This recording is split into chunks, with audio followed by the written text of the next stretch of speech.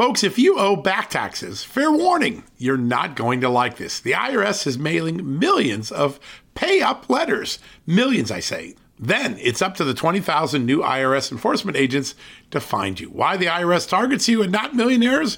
Well, because millionaires have tax lawyers. You don't, you'll pay up. Plus interest and penalties. You need Tax Network USA, and you need them now.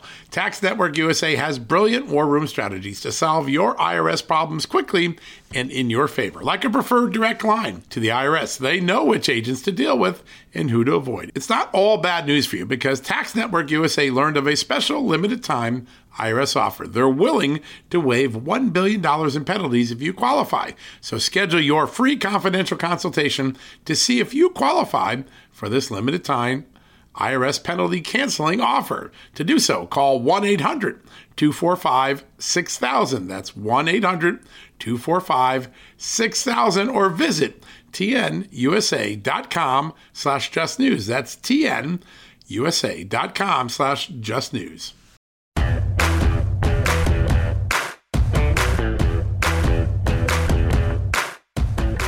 Hello, America, and welcome to a new edition of John Solomon Reports, where today we're going to go do a deep dive on the Hunter Biden laptop. Joining us is the ultimate expert on the laptop, the great New York Post columnist, great journalist, Miranda Devine. She's going to talk about her new book and everything that it says, not only about Hunter Biden, because we know enough about Hunter Biden after all my reporting, her reporting, but what it says about the president himself. Was President Biden a secret beneficiary? Was he an enabler of the schemes that his son did to enrich himself on foreigners? How much are they compromised on China? We're going to get to all those questions. It's going to be a really fun discussion. And then we're going to take a little bit of a tutorial, a little bit of a lesson. Get your economics 101 on. Here we go. Christine McDonald's a fantastic columnist. She writes for all sorts of great publications, The Hill, The Wall Street Journal, The Detroit News. She had a fantastic column explaining recently how we got to the perfect storm of supply chain. Everything from California laws that hurt independent truckers who can't now haul things from the ports, to the extra unemployment benefits that encourage people to stay home, to some of the inflationary policies of President Biden, and in some cases, right down to localities like Los Angeles. And we're going to make some sense and help you best understand both how we got to the supply chain crisis and how we might get out of there with Christine McDaniel, who's a fantastic talent and a senior fellow at the Mercatus Institute.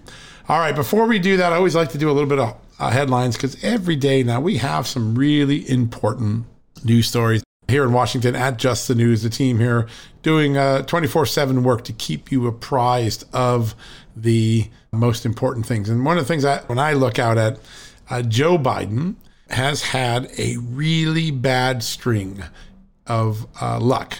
Maybe it's not luck, really bad string of fate in the U.S. court system, the federal courts, appellate courts, repeatedly losing cases on immigration, on COVID restrictions. And there's a common theme to them. And our brand new colleague here, Aaron Kliegman, joined us this week. He's a fantastic reporter, great investigative reporter. The common theme of Joe Biden's losses in the courts, which are mounting, and they're really significant losses. For instance, there's been a lot of TROs, temporary restraining orders, or temporary injunctions as they're known, against the president. In order for that to happen, a judge has to conclude that at the end of the case, there is a strong possibility the Biden administration, Joe Biden, will lose. There have been a whole bunch of TROs, which means the courts are already signaling, from the moment you get in our court, we think you're wrong. That is a pretty extraordinary record in the courts. Not a one to brag about. Aaron Kliegman does a really great job today of describing the string of losses and what's at it. And there's a common theme to them. Each time the Biden administration loses in courts, the reason is it overstepped its authority. The overreach of a big socialist government, big government, is the constant trigger for why courts at all levels in all parts of the country are ruling against President Biden on a daily basis.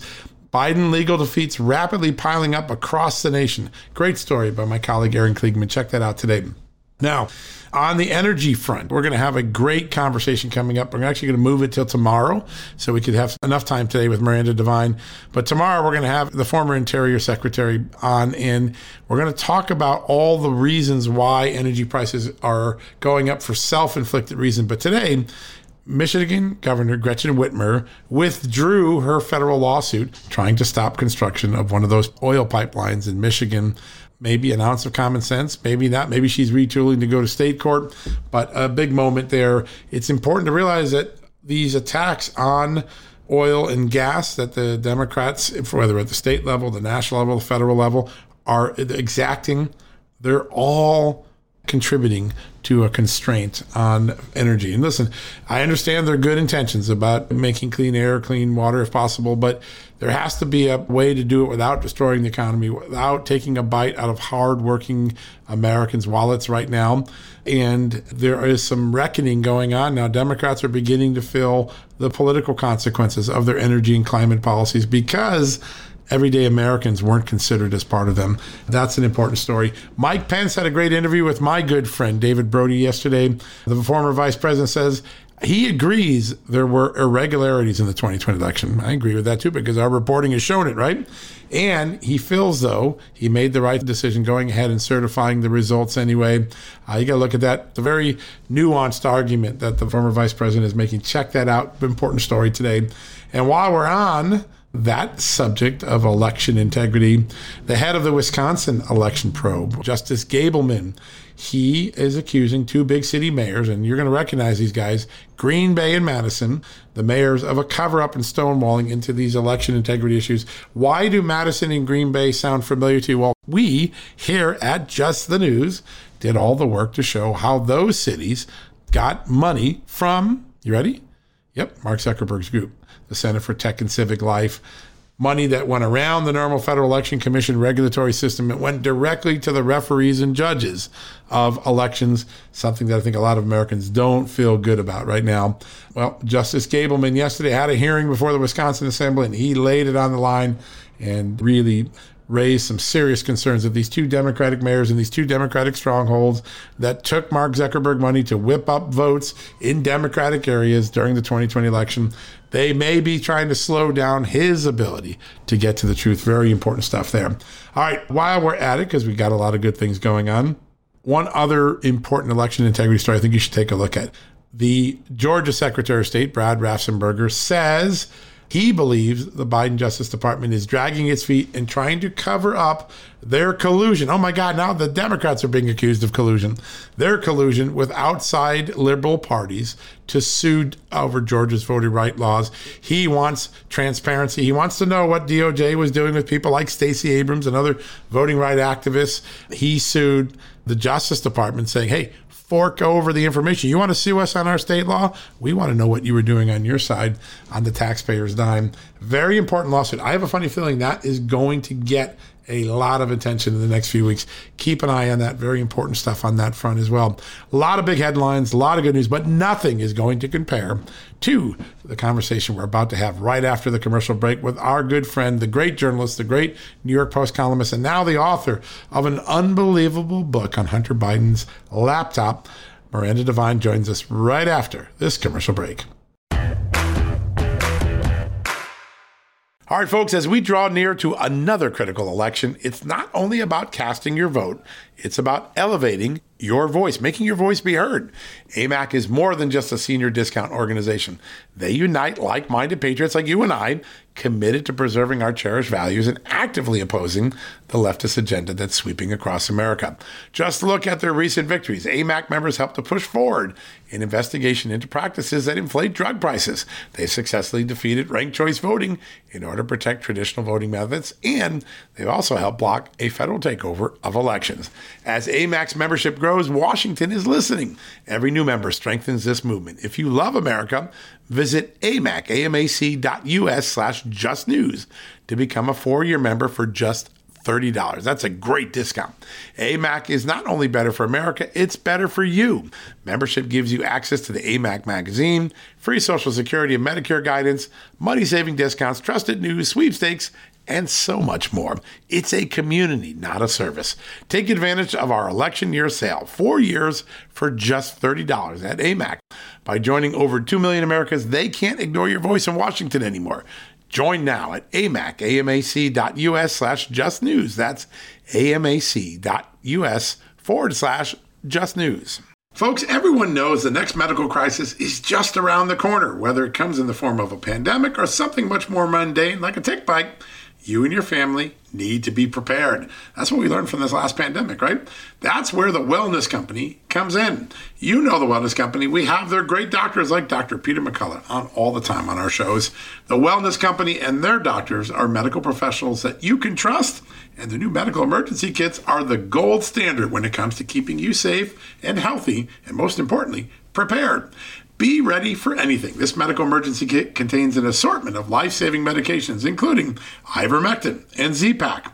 The medical emergency kit provides a guidebook to aid in the safe use of all of these life-saving medications, so you know what you're doing. From anthrax to tick bites to COVID and even the bioweapon like the plague, the Wellness Company's medical emergency kit is exactly what you need to have on hand to be prepared. Rest assured knowing that you have emergency antibiotics, antivirals, and antiparasitics on hand to keep you and your family safe from whatever the globalists throw your way. Go to www.twchealth/justnews today and order. That's twc.health/justnews and use the promo code JUSTNEWS to save 10%.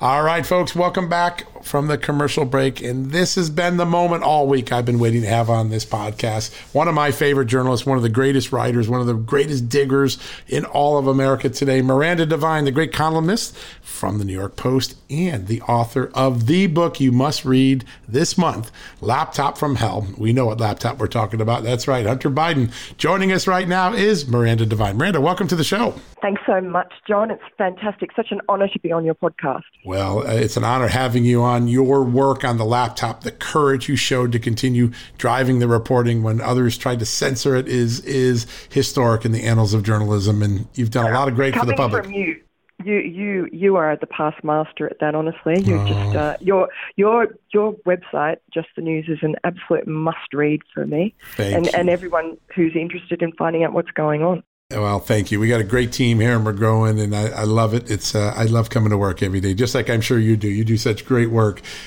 I love the subtitle on this because I think it summarizes better than anyone has to date why we should care about Hunter Biden. Hunter Biden, big tech, and the dirty secrets of that the president tried to hide. This is really, at the end of the day, about Joe Biden. We know that Hunter Biden is a troubled, although very capable, shakedown artist. But in this instance here, you connect to the president and how the president tried to hide this from the American people. When you step back and you look at all that you assembled in this incredible book, what's the biggest message you want Americans to take away from this? Well, I think that Joe Biden has lied to the American people throughout his career. I mean, whether it's tall tales or just lies about his family's influence peddling scheme, which it really he's run it since his very early days as a 30-year-old senator back in Delaware.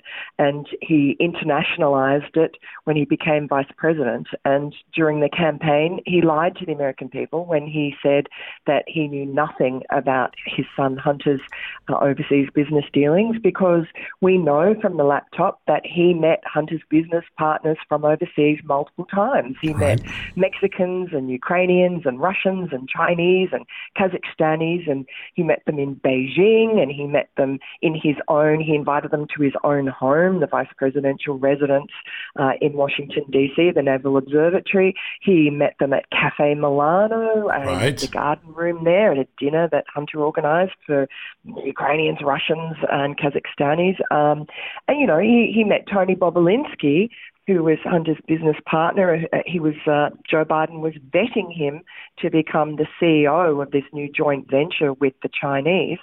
He met Tony Bobulinski twice in California. He invited Devon Archer, another of Hunter's business partners, into the White House and took a selfie with him, which was then posted on the website of Burisma, the corrupt Ukrainian energy company that was paying Hunter $83,000, $333 a month, and paying Devon Archer. And, I think all you need to know about Burisma is that when Joe Biden stopped being vice president, Burisma cut Hunter Biden's salary in half. Sure did. Yep. And he was complaining he didn't have enough money to live on. Yeah. Well, I mean, he had a $36,000 alimony bill because his private life was in complete disarray. He was in the thrall of a crack addiction. Yeah. He had pretty much had a sex addiction, like Eastern European prostitutes.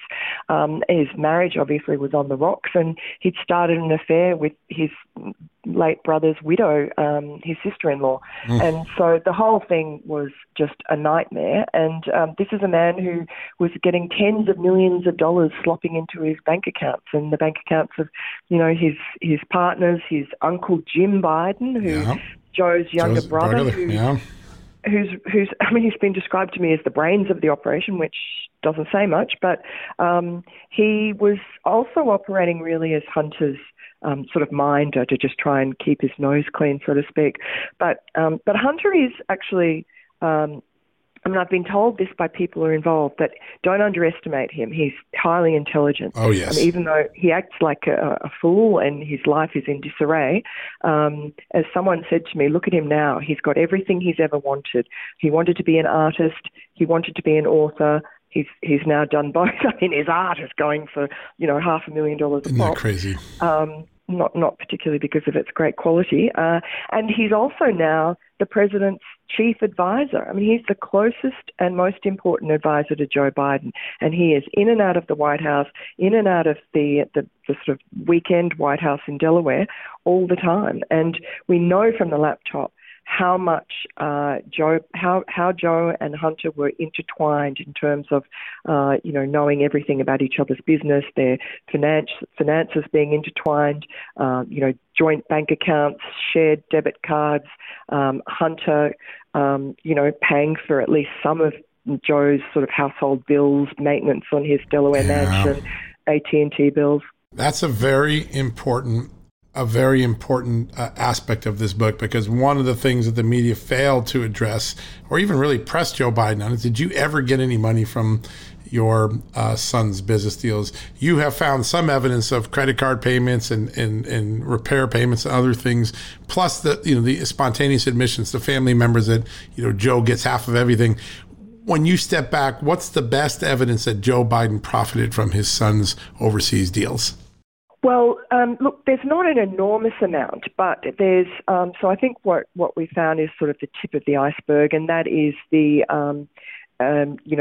emails to Hunter from Eric Schwerin, who was his sort of factotum at Rosemont Seneca. Eric Schwerin did everything for Hunter. When Hunter was off on these crack benders, he would man the station. He would answer his emails. He would make sure he paid his bills. He would make sure his alimony was paid, etc., and that there was enough money in the bank. But he also seemed to be doing a lot of work for Joe Biden as well, in terms of, Joe Biden's mortgage, talking about Joe Biden's future earnings potential. And there are emails where there are these overdue bills for Joe Biden's Delaware mansion, whether it's sort of fixing a retaining wall or painting a fence or fixing the shutters or replacing the air conditioning, several $1,000s for each bill from local Delaware contractors. And these bills, some of them were like months overdue. I mean, I think from what I hear, the Bidens weren't very good at paying their bills on time. And so Eric Schwerin saying we need to pay these now. Well, I pay them out of, and he puts in inverted commas, my bank account. Right. Why he was using inverted commas, you can only surmise. Then other emails show there are various bills, JRB, which is Joseph Robinette Biden, which is Joe Biden, like a monthly AT&T bill. Yeah. These were just part of what Hunter's enormous monthly expenses. I mean, absolutely mammoth. The amount of money that he spent was unbelievable. And he used to put a lot of his bills on American Express. He'd have a $250,000 American Express bill with, a mammoth interest rate. I've sort of itemized some of that. And the Bidens are great spenders. I mean, they dress. They live a good life. Yeah, champagne lifestyle. Yeah, no, such a great, important point. You said something that really rung true to me, and I saw this all through the Burisma Ukraine reporting I did in 19 at the Hill. And then when the laptop came through and we validated, one of the things we did before we started working on the laptop, we gave the signature document from when he leaves the laptop at the at the shop, and we had the FBI's top signature expert, a guy who worked for 40 years as the FBI's main signature guy, and he said, no doubt, he compared it to 20 different public documents of Hunter Biden, and he said, there's no doubt Hunter Biden signed that paper and left that laptop. Big moment, right? And now you realize everything is real in this laptop. But you see him, even in the midst of his drug addiction, he is very scheming. There's an anecdote that sits out of my mind. He gets invited to a state dinner in the new, excuse me one second, I got a tickle that all of a sudden came in. I apologize. I'm taking the opportunity as well. Yeah, go ahead. No, goodness, I just inhaled wrong, I think. All right, let me get back to this. He's invited to a state dinner because of his dad's role as vice president. He goes, he meets the new French ambassador to the United Nations. And like within a week, he's following up with that French ambassador. I got a problem. I need you to help me with something. This guy was scheming, and he was using every lever of access he had because his dad was vice president to advance some deal, whether it's China, the French, Ukraine, whatever his drug addiction was. He was a pretty solid thinker on how he could use his father's connections to make money and to advance the family business, as he called it. Do you have any doubt that he cashed in on his father's vice presidency? Any doubt at all? Oh, no. I mean, look, it's not even an opinion. I mean, it's right. just there. The receipts are there. You've seen them if you've seen the laptop. The emails, quite shamelessly, I think probably the most shameless was Vadim Pozorowski, who was the Burisma sort of 2IC to the owner. Right. And this is this, corrupt energy company. And, they'd obviously brought Hunter on board to try and stave off this international investigation into Zlochevsky, who was part of the previous regime before the Maidan Revolution, who had basically ripped off the country and left them with, nothing in the bank. And so Interpol and the FBI was involved, and also the British in trying to claw back that money, and Zlochevsky's accounts in London had been frozen. And so it's in this backdrop that Hunter Biden and Devon Archer are brought in, and Devon Archer, of course, having a relationship with John Kerry and used to work for him. And so they were brought on board to try and stop the international authorities from investigating Burisma and Zlochevsky. And, ultimately that was very successful, but there are a series of emails in which this Burisma executive, Vadim, is saying to Hunter, how you're going to use your influence to fight the Ukrainian government's corruption allegations against Burisma. And this is what we need you to do. And this is what we need your father to say. And this is what, there's no pushback from them. There's no sort of embarrassment. There was only pushback at the very beginning when Burisma, for instance, when Devon Archer went and took the selfie in with Joe Biden at the White House, and it got put up on the Burisma website. Right. And that was immediately, there's an email there from the Vice President's counsel, the lawyer, tear that down, bring that down. Yep. You've got to bring it down. I mean, Eric Schwerin is emailing around to Hunter and say, get that down. And so it was up long enough that even the Washington Post noticed it, and David Ignatius actually wrote uncharacteristically that this was not a good look for Joe Biden. And so, there was shameless grifting going on here, and it was not really very well hidden. The thing that's interesting about the Bidens is it wasn't a very sophisticated operation. It wasn't at all. In fact, very sloppy if you were trying to keep it quiet. Yeah, it was out there in plain view, but I think the brilliance of Joe Biden, I guess, is this shtick that he's done all his life, and he's leveraged the genuine tragedies that nobody could not feel sympathy for him about, that happened early in his, just before he took the Senate, when his wife and baby daughter were killed. That was Hunter's mother. And then his two little boys, Hunter and Beau, were in hospital, and that famous photograph of him getting sworn in. I mean, the entire nation's heart just opened to him. And also a lot of the older senators, because he was so young. I mean, he was one of the youngest senators, just 30 when he came to Washington. And there he had these two little motherless boys left back at home in Delaware.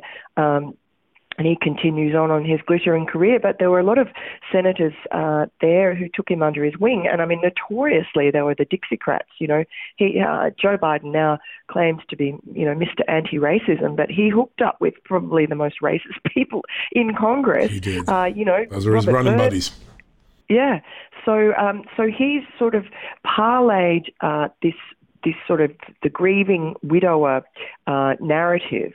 And then, of course, his son, Beau Biden, died much later of brain cancer, which was tragic. I mean, incredibly sad for Joe Biden, because that was his golden boy. That was his ticket to the dynasty, the Kennedy dynasty that he'd always angled towards.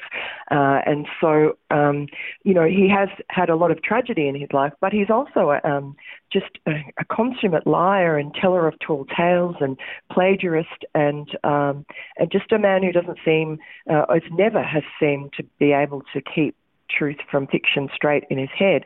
And so this narrative that he's spun of being the poorest man in Congress, a humble working class kid from Scranton, honest Joe, it just doesn't, it's just so at odds with the facts as we see them.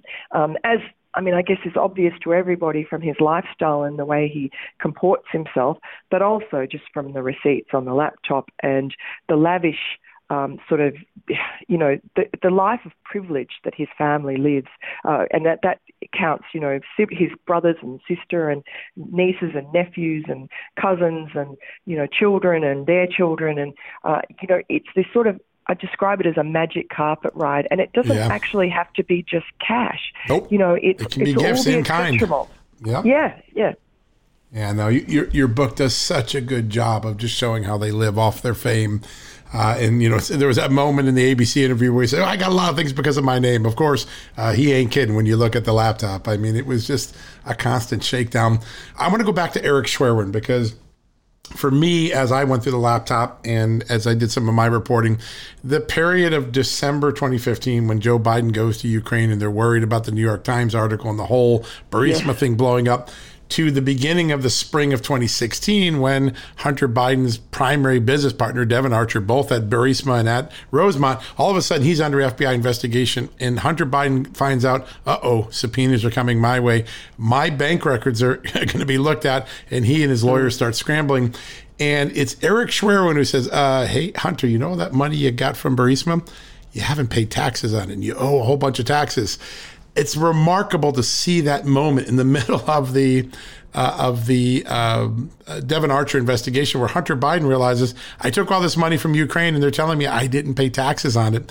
When you look back now, how almost mind-numbing is it that Hunter Biden wouldn't have paid taxes on something he was getting from Ukraine?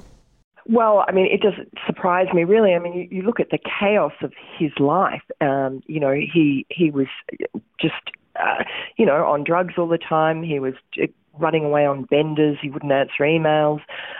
He spent a lot of time at the Chateau Marmont, for instance, in Hollywood, just basically cooking and smoking crack and entertaining prostitutes. And so Eric Schwerin was really cleaning up all the messes. He was running the operation.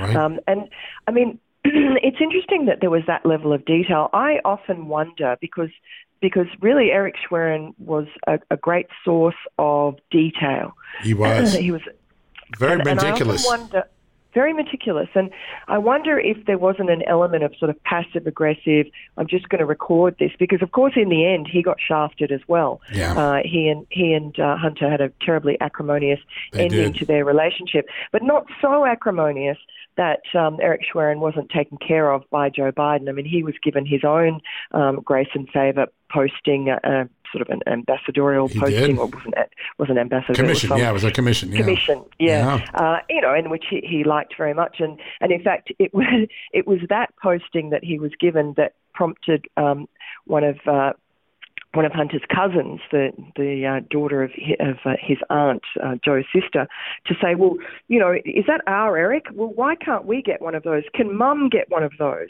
And so, of course, then a flurry of activity happened between Joe Biden, the Vice President's office, and Hunter and Eric Schwerin, and they worked out for Aunt Val 2 or 3 sinecures, one at the UN and a couple of University of Delaware, that would make her a tidy, $50,000 here, $50,000 there. Nice deal if you can get it. Income earner. And I mean, this was just the way they rolled. It was just like, oh yeah, we'll have one of those. It was just, government jobs, judge clerkships, university places, Ivy League places, and Joe Biden sort of controlled people around him by giving away these baubles of office. There's one email that Hunter talks to one of his friends about how his father, he's sort of resentful of his father in a lot of this, sort of controlled him, because when Hunter had a Secret Service tale, that he said his father used to sort of suck up to these Secret Service guys by putting their kids into military college or whatever they wanted, they needed. Joe would make sure it happened. And in return, they would look after and I presume turn a blind eye to some of Hunter's peccadillos, but also make sure he stayed alive. Well, from the look of the photos, they had to ignore an awful lot. Holy mackerel! I mean, you just look at some of the stuff and you go, "Wow, what a reckless life the son of a vice president was leading." John, I wonder if you think, because it occurred to me that, I mean, even in the times when Hunter waived off his Secret Service protection, he must have had, the intelligence services must have been aware of what was going on. John Brennan, CIA, they must have known and must have been keeping an eye on him, because he had 9 lives. He was in lots of very dangerous situations and seemed to always be plucked out and removed from situations of danger. Do you think there was something intervention going on there? Well, listen, you would almost assume that whenever the son of a vice president or any member of the president's family is overseas, that they're all eyes are on, right? We know that from some prior testimonies of cases. We don't know what the CIA, DIA, and others were doing, but when you get to Ukraine, Russia's watching, right? So our intelligence service, if they're hearing that Hunter Biden is turning up the sand in Ukraine, so to speak, both from a financial standpoint and maybe from a drug and sex standpoint, they're going to be watching for every potential opportunity for the Russians to exploit that and put the family over a barrel.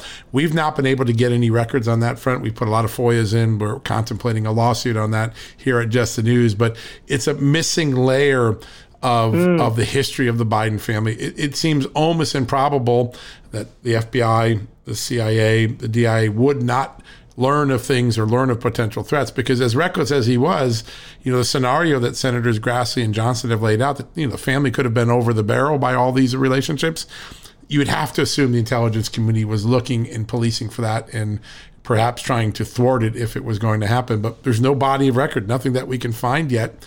And I think that's a place for all of us as journalists to go in the next year. I want to ask you about accountability. Yeah. Sorry, can I just ask you one other question? Please. You say thwart, but I wonder if it wasn't so much thwarting, but that Hunter Biden was so close in the inner sanctum of Vladimir Putin with the oligarchs at Putin's right hand. He was so close inside the court of President Xi that I wonder if the intelligence services might have been using him for intelligence. I mean, maybe not without his knowledge. Sure. Well, listen, they debrief a lot of Americans, too. You come back from China, you come back from Ukraine and Russia, you sometimes get a visit. Hey, could you be helpful to us? You're an American. Could you be helpful to us?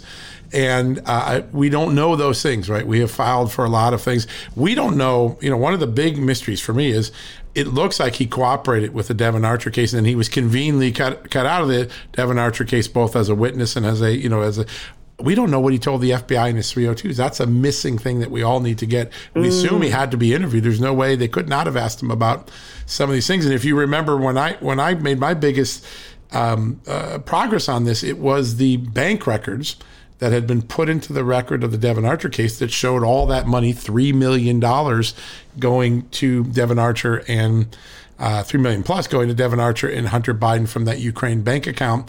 That was sitting in plain view out in the Archer case. That became the seminal moment to realize, wow, this was not some $20,000 a month job. This was a multi-million-dollar deal that he got from them. We now know, I know from my reporting, that the FBI and Justice Department opened its investigation of Hunter Biden in December of 2018, it looks like, and it was already active. We know the laptop was turned over in December 2019. We know in 2016 and 17, Eric Schwerin repeatedly warned Hunter Biden, you've evaded or you haven't paid taxes on that Burisma money. You better pony up the money. We're now almost about to enter into 2022. Do you have any confidence that Hunter Biden will face any form of accountability or justice for this financial racket he had? Well, I don't know. I mean, look, in terms of the taxes, he did pay a lot of taxes. Yep. They did do a pretty good job. After the fact of paying up. Yep. Yeah, before Joe Biden came in, he paid fines as well. Yep. Now, there's also the FARA violation potential, and apparently part of the investigation is into that. And, I honestly can't see how Hunter Biden wouldn't be in breach of that, allegedly, because he was acting, from what we can see, as an agent using his influence with people here in the government. So I don't know whether something will come of that. I think, if you have the laptop, there's a lot of wrongdoing on there that you can find. Oh, yes. The Southern District has been, they would have the laptop, they would know about this because it was the Southern District that arrested Patrick Ho from CEFC, and that brought that whole house of cards tumbling down. And that was when the Trump administration came into office.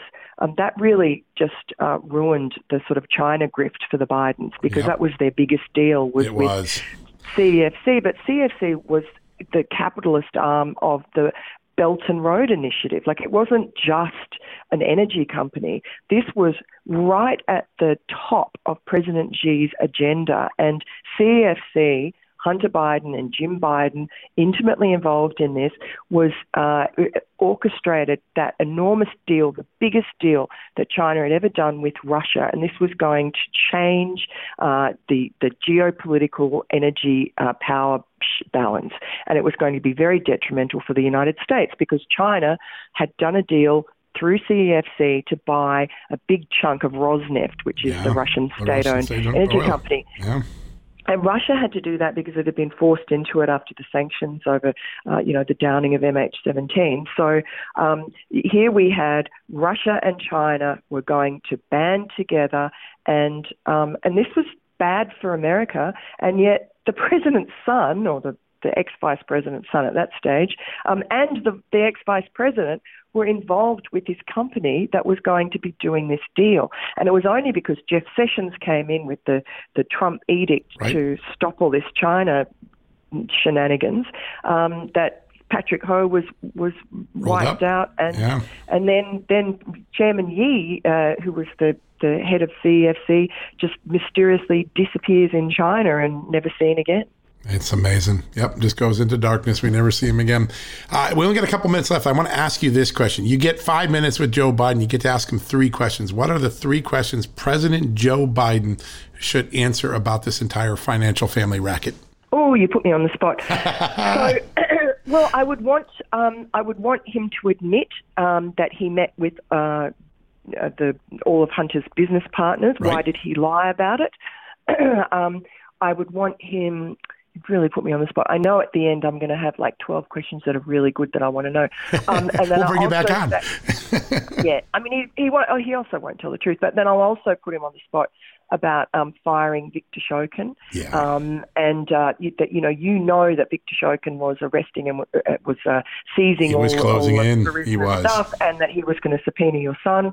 And then what else would I ask? Oh, about President Xi, about being taking all this money, for his family taking tens of millions of dollars from China, that's compromised him with President Xi. Yep. And is that the reason that he won't press President Xi on the origins of Wuhan in his 4 meetings that he's had with him this year? And that President Xi has shown utter contempt for him by, after the last 2-hour virtual meeting, basically sending warplanes to buzz Taiwan a few hours later.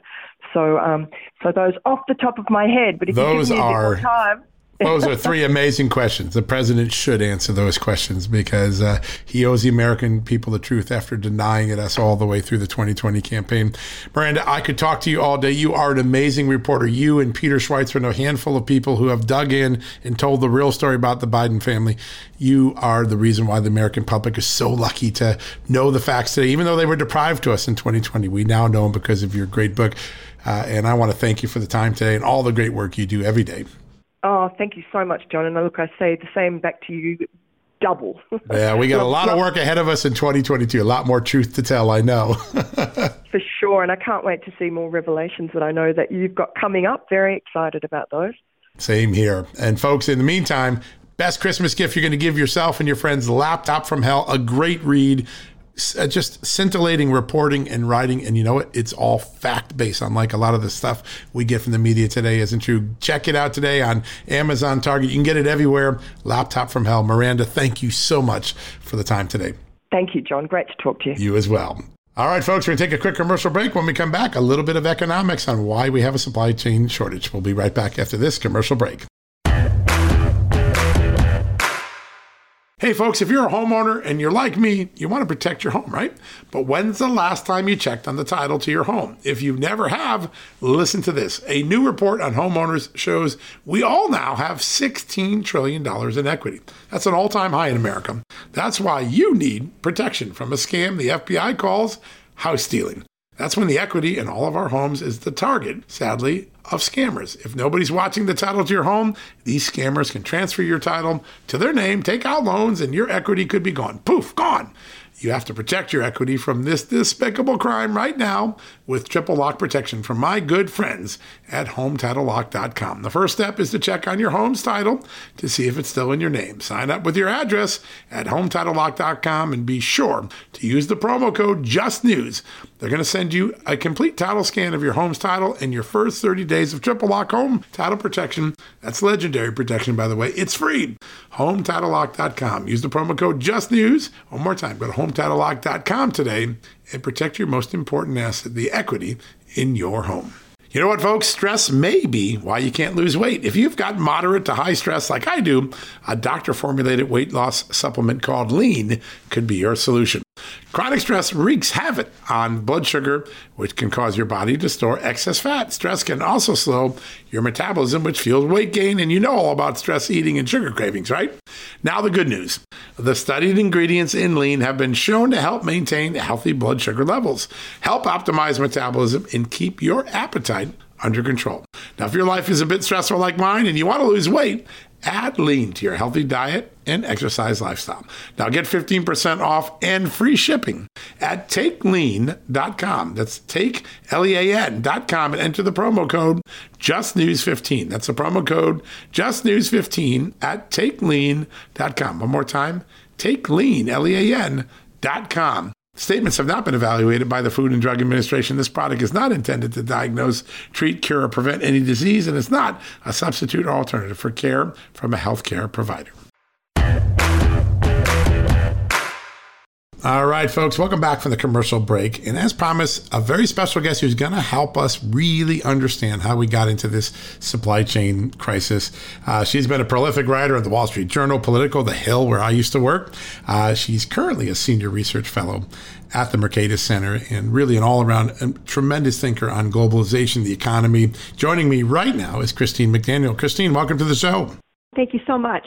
It's an honor to have you on. And you caught my, as you often do when you write, you caught my eye the other day with this really great op-ed in the Detroit News is where I saw it, where you really explain what's going on with the supply chain crisis. And also, you had a really funny line, but I think a lot of Americans are nodding when they hear it, which is, whatever you do, don't ask Washington for any more help. Describe a little bit what prompted you to write that and what you see as the real cause of this supply chain crisis we're in. Well, one of the core drivers of the current supply chain crisis is the extraordinary demand for goods right now, right? That's the core of the problem. And, even with normal levels of demand, we would have had issues, with just pandemic related things. But even before the pandemic, remember the economy was running really strongly. They were running it pretty hot. Remember, unemployment was, less than 3%. And they were already running into a few issues on the supply chain there. But then so the economy is running gangbusters, COVID hits, boom, right? Demand falls off a cliff.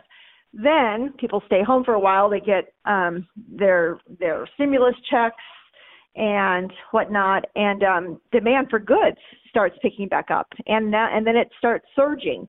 And meanwhile, suppliers, companies, they've scaled back inventories, they've scaled back a lot. They don't have their workers, so they're having trouble keeping up. But demand keeps going gangbusters, and so we have a surge in demand, and we have supply problems, and that has caused these frictions, right? And so you can see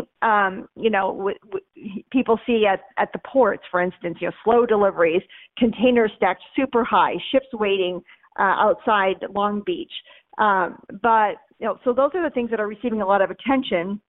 Or you go shopping and some things that you might want are going to be delayed for a while. But the thing is, the core problem though is the surge in demand, and there's not a lot that Washington can do about that. And so when people ask Washington for help, you get this. There can be a lot of unintended consequences.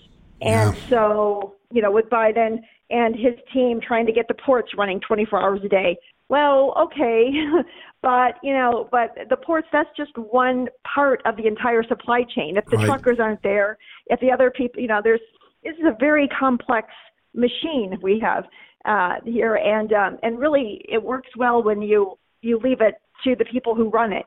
So, they're well intentioned, no doubt. But the unintended consequences are often worse than people might expect. Yeah, and it's funny. The supply chain is a very sensitive ecosystem, and it can have many points of failure and stressors. And we always, in Washington particularly, where I am at all time, we're always looking for a single cause, single effect. But on the supply chain, there are so many points of potential pressure or points of failure that can happen. I think it's such a complicated picture.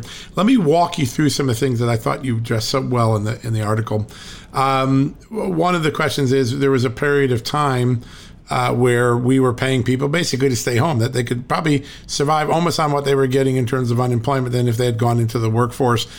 Is that one of the stressors that shrunk the workforce for a period of time and made the supply side fall behind? Yes, it is one of them, right? People got for some people, it's very generous stimulus checks. And, it didn't always make sense for them to go back to a job that they may have not been crazy about in the first place. Or maybe they had a loved one that got sick and they had to stay home and take care of them. Or, they see wages going up, prices Right. going up, wages going up, they think, well, maybe I can quit and look for a better job. So there are so many different reasons that people are dropping out or resigning from their jobs. And there's not just one part, but I mean, it was, the stimulus checks were definitely a non-trivial part of that. It paints into that supply chain, and it's just one of the chinks in the armor that seems to occur. Now, you have another, I found this really interesting. You talk about a shift from the American consumer away from buying services and more towards buying material goods. Part of that probably is you didn't want people in your house when COVID was going on or whatever, but describe that buying habit switch where people buy less services and more material goods. Yeah, well, so I was talking to Phil Levy, the chief economist at Flexport, this is one of these freight forwarders, and he was. I said, explain this to me, Phil. How do you see this? He said, well, think of it this way. Before the pandemic, you had a gym membership. The pandemic hit, you had to stay home, so you may have let your gym membership expire. You didn't renew it. But you still wanted to work out, so you bought a Peloton, or you bought some other home gym equipment, right? Or you bought a new pair of running shoes. So, that, and it's that times, 200 million, right? So you have, so it's a switch from services to goods, and it's pervasive across sectors, and this is and hence so it's a relative demand for a relative demand increase for goods, or relative decrease demand for services. But this has put enormous pressure on the supply chain that for goods. And so, and it's not just, the Peloton, it's, people are sitting around, they realize they want a new new piece of furniture, a new sofa, or that family, outside Washington that I talk about, they saw their old electric stove die out, back in January. They had a little extra income. So they thought, well, let's splurge and, get an oven range that we really want. And it took them 6 months to get that new appliance in their kitchen. And they were, eating out of the microwave and takeout in the meantime. Yeah, such an important one. One of my favorite ones, because I've seen this. I had a smart refrigerator that went kaput in the middle of the pandemic. And every 2 or 3 days, because I had to wait 4 months for the part, I'd have to unplug the freezer for an entire day and let it defrost and then plug it back in and it would work. And so literally every 3 days we're in this, all right, pull everything out, defrost it, all right, put everything back in. It was crazy. But semiconductors, they've been blamed from everything from automobile shortages to appliance shortages. You really, I thought you did the best. I never had heard it explained this way, but part of the problem is we get a lot of those parts from Vietnam, Malaysia, places like that, and they all went into the lockdown in Asia when workers couldn't go to the factory, right? That's another chink in the armor that we ended up enduring, right? Yeah, absolutely. I like to talk to people in the auto industry just to kind of see what their challenges are. And they tell me that, a lot of their suppliers did move out of China, to other parts of Asia. Partly in response to the tariffs, trying to escape the tariffs, and to try to escape, more pressures from the trade war with China.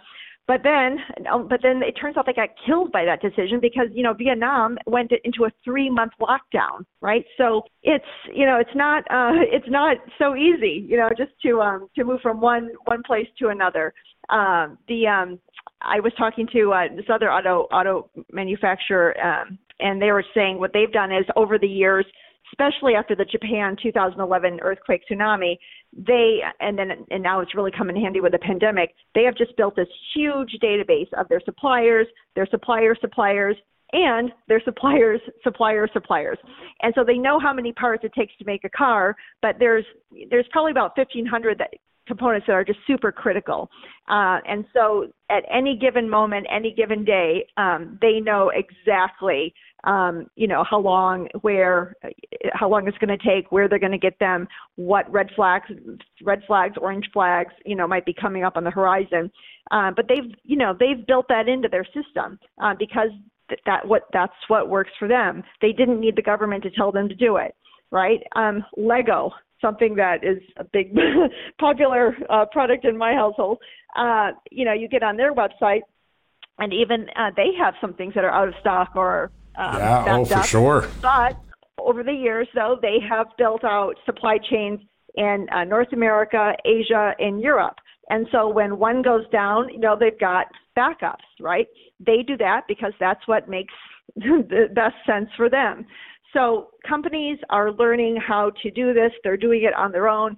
The ones that do it will be better off and they'll survive. The ones that don't do it won't survive. But, that's the creative destruction and the competitive process, right? Yeah. So, and it's really best just to let companies do this on their own. They are already doing it, and Washington really does not need to get involved. Yeah, that is a message that I hear a lot now from everyday Americans when I travel the country, which is, all right, we've had enough of Washington South. Let's try to do something here. And I want to pivot in a second and talk to some of the solutions that you mentioned here. But I want to run through two more examples that I thought were really great. And one of them, we had the experience this week, and we went 2 weeks earlier than we ever go to get our live Christmas tree. We started really the weekend of Thanksgiving. We wouldn't normally do that to mid-December. And the guy at the tree farm said, good thing you got here, because in 2 weeks we're not going to have anything.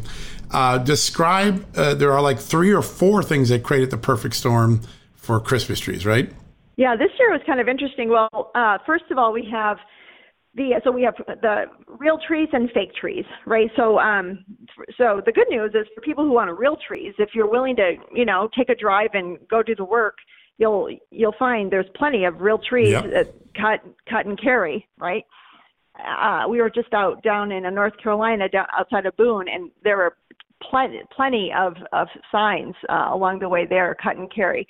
So if you're willing to do that and take a drive, you'll be fine. But if you want to go to the place where they're already cut for you and all packaged up nicely, that's where people are starting to might run into problems pretty soon because of the labor that it takes to cut those trees down, right. Drive them to the big parking lots where people go to buy them. The labor that the truckers just aren't there. They're busy. They're getting paid more to do other things right now. And then plus we had in some parts of the country, especially out in the West with the drought and then the fires, that wiped out a big chunk for certain tree farms. And then even go back further than that, and the Great Recession, 2008, a lot of those tree farmers just didn't plant as much. So, it takes these trees 5 to 10 years to grow. Yeah. And so, that supply, it's still you can't just throw a whole bunch of Miracle-Gro on a seedling and it suddenly becomes a Christmas tree. Yeah, it's one of the things I also heard at the Christmas tree farm, particularly on the East Coast, is there are these pests, ash borer and other beetles that have destroyed a lot of the, mid-size or growing pine trees. And so it's like a perfect thing. Fires, drought, pestilence, trucking, lack of workers. And now all of a sudden we're short on Christmas trees just like that. You talked about another thing in here that I've heard a lot about in the last few days talking to CEOs, and that is some of the regulatory changes. And in case of California, a law, Assembly Bill 2, I believe it is, that changed the stature of independent contractors, which in the trucking industry is a big deal because most truckers aren't large company owners. They're independent contractors. Talk a little bit about how regulatory fiat has also put some stress on this supply chain. Right. Well, so that's been interesting because a lot of these trucking regulations are at the state level, it turns out. Right. And so there are some nationwide, industry-wide, but there's also state level and local level rules and regulations that restrict, how many truckers can be lined up, how long they can idle, how many hours of work, how many hours of driving they can do a week, and those rules have been put in place and have stayed in place for quite a while, and they're there for a reason, good or bad. But it's not. Washington can't really just snap their fingers and change them. A lot of these are local municipal issues. So just in terms of the port, the areas around the physical area around the port, that area is regulated by the city and the state. And so if those regulations say, you can only have X number of trucks at X number of, hours of the day, or, you can't idle for longer than X minutes or hours, there's nothing Washington can really do about that. Right. So when the transportation secretary, Buttigieg, says he wants to be an honest broker. That's great, but there's a lot of these rules and regulations are done at the more local municipal levels, and it's not as easy as Washington just coming in and saying everyone needs to work 24 hours a day. They can say that, but it's not going to happen because these rules are made at the local level. Yeah, no, such a good point.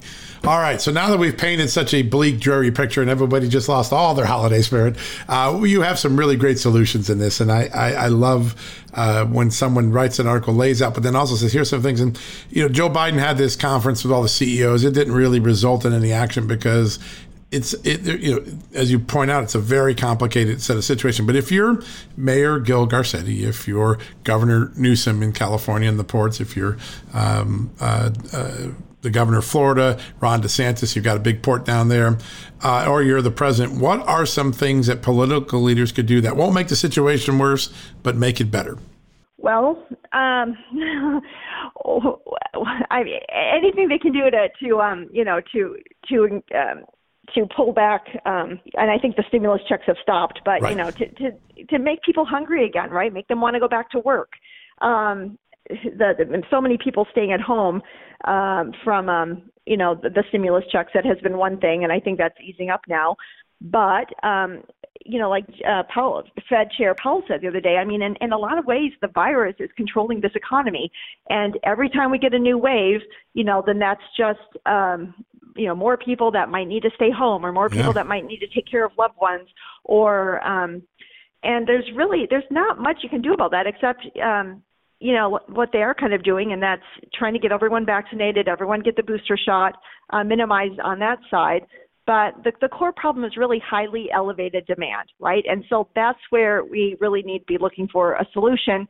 There are some things that they can do to operate the supply chain more efficiently here and there. The Jones Act is a huge, huge one. Economists have been calling for the elimination of the Jones Act for years. That's a rule that says it has to be a U.S. carrier if it goes from one U.S. port to another U.S. port. But that's very controversial and political. And the longshoremen have some very concentrated big interest in keeping that alive. But repealing the Jones Act would be a huge thing. Making our ports more efficient, that's like an infrastructure issue. That's not going to happen overnight. Nope.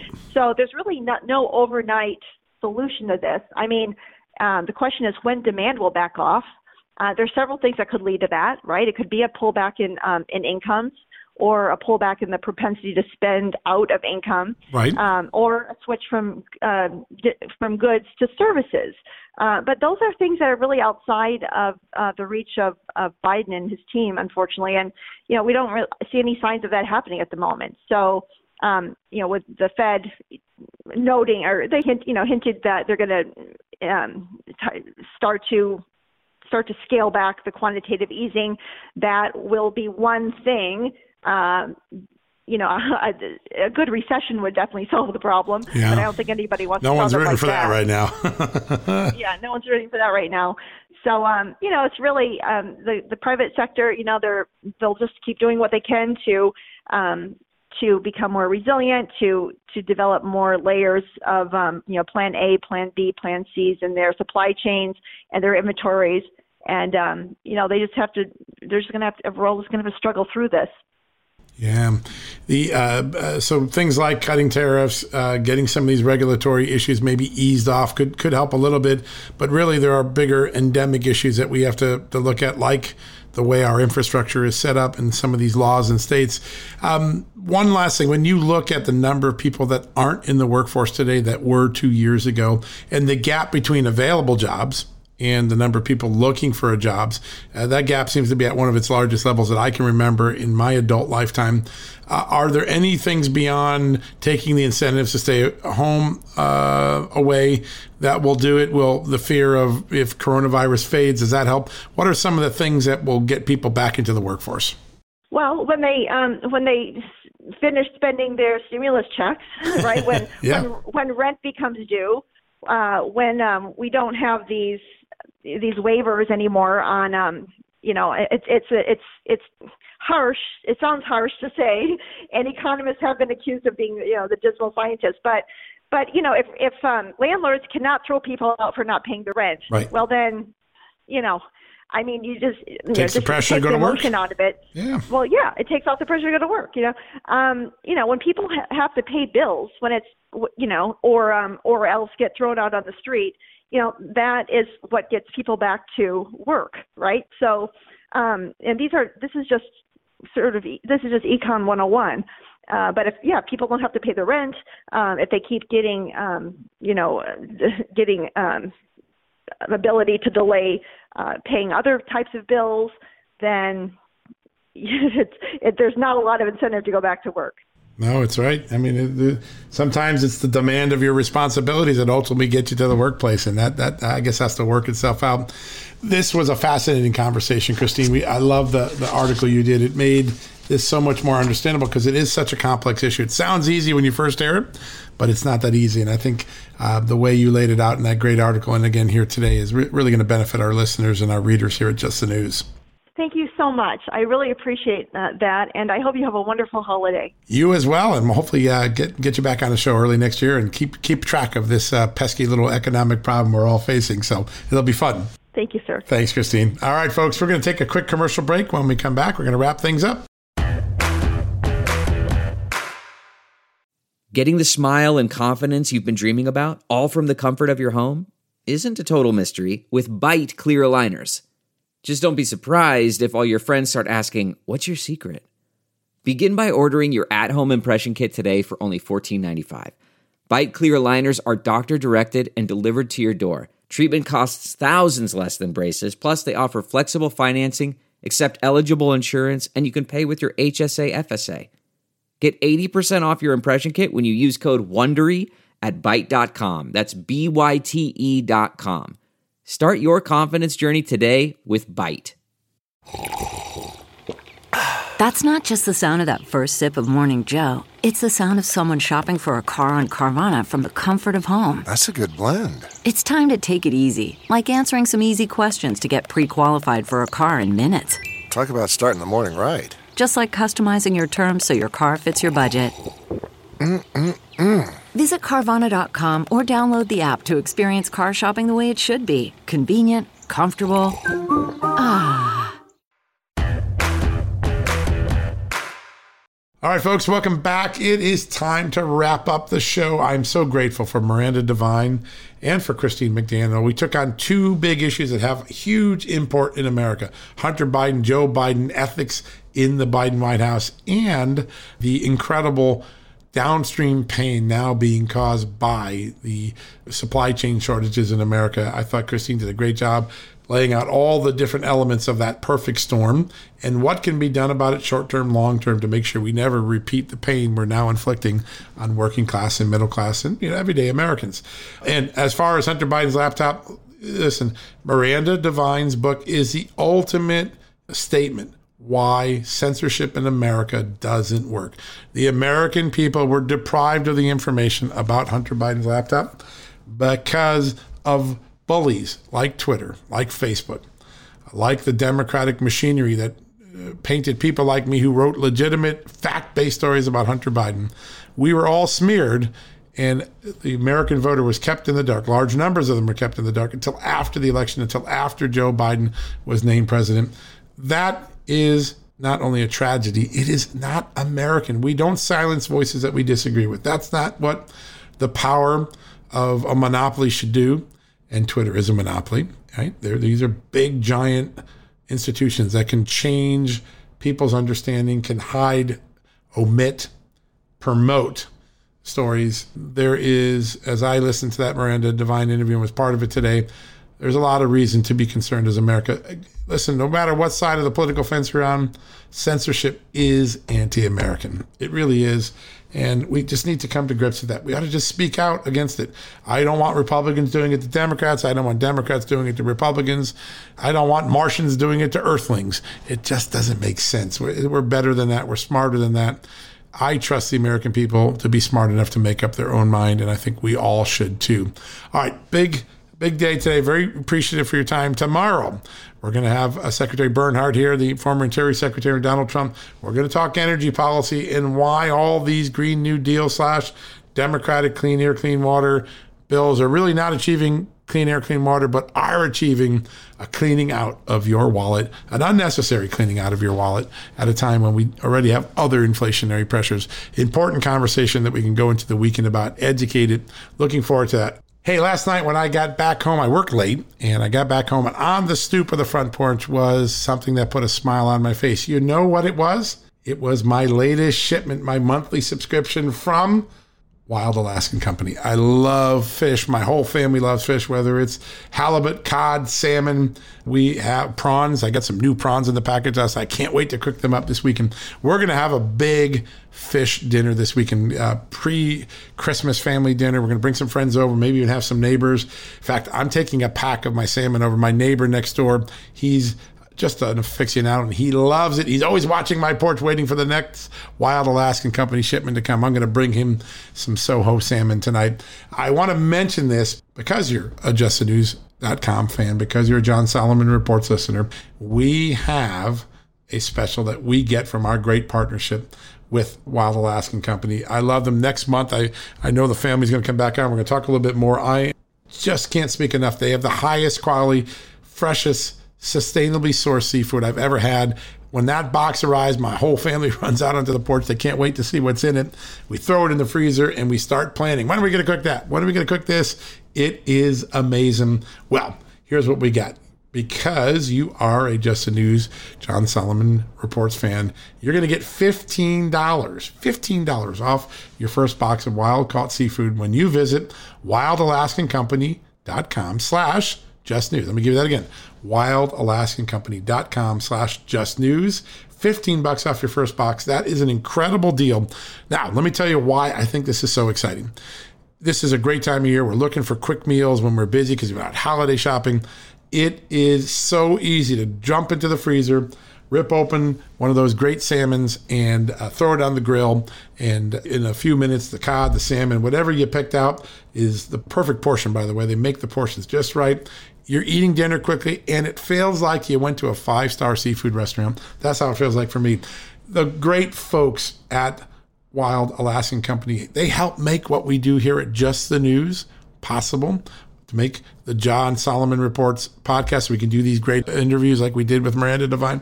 They make it possible by sponsoring and supporting us. And every time you support and buy from them, you're supporting our journalism mission here. So do me a favor today. Maybe you want to send a non-traditional Christmas gift to one of your loved ones or your friends. Maybe you just want to spoil yourself during the holidays. Say, listen, there's going to be a night I'm going to get home. I'm going to be whooped from the holiday shopping the day at work. I don't want to think, but I want a gourmet meal. I'm going to pull it out of the freezer and do my Wild Alaskan Company subscription. Do it. We do it at the Solomon family. We love it. We can't wait for the boxes to show up on our doorstep.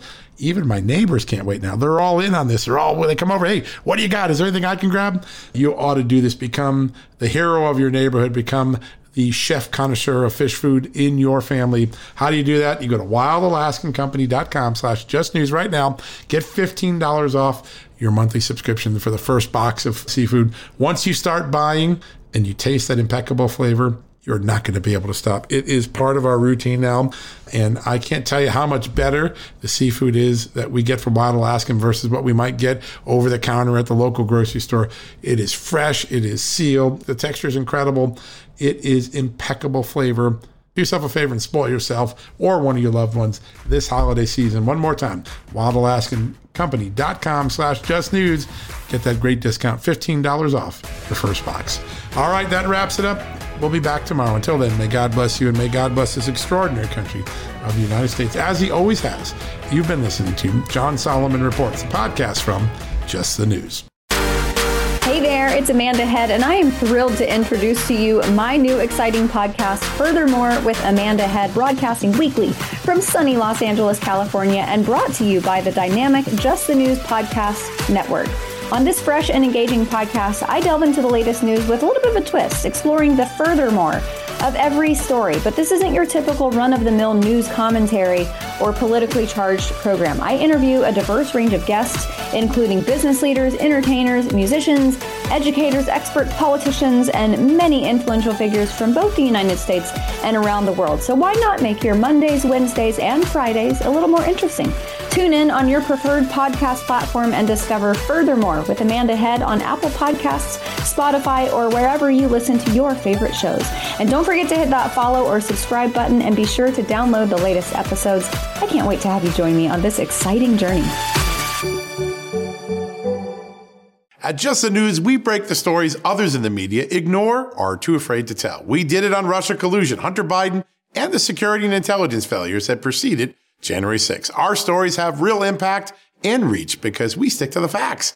I'm John Solomon. You can help me expand our honest, unvarnished, and unbiased reporting by becoming a premium member at Just the News. You'll get an ad-free experience and exclusive member-only access to events, and you'll be helping us dig up more truth. Join today at justthenews.com/subscribe.